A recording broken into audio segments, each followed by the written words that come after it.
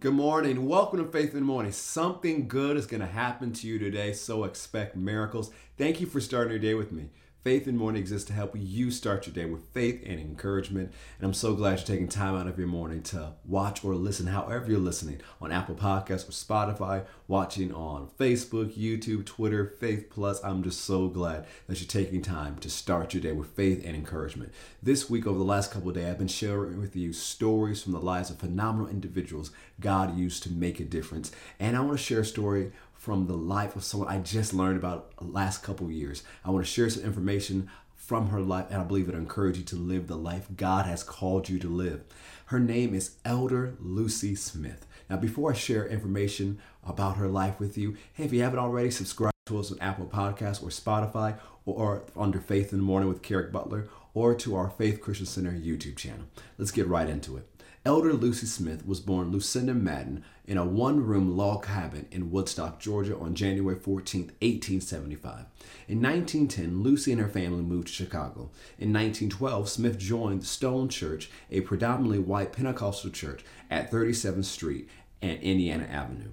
Smith would later model her own church, All Nations Pentecostal Church, after Stone Church, which was racially mixed. Stone Church was known for its healing services. William Seymour, who we talked about earlier this week, Smith Wigglesworth, John G. Lake, Mariah Worth Etter regularly ministered at Stone Church. In this miraculous atmosphere, Lucy received her personal calling into the divine healing ministry.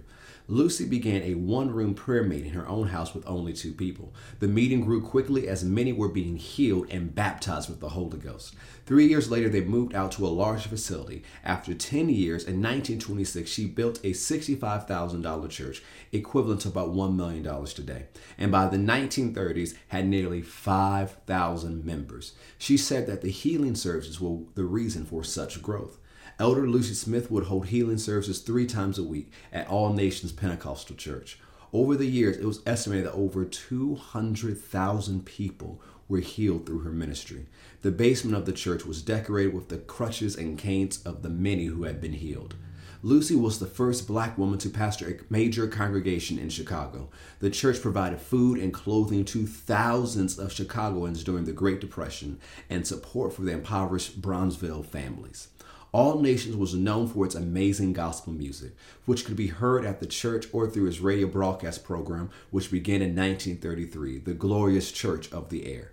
This was the first live worship program ever to be broadcast from a black church, and it would air each week until 1955.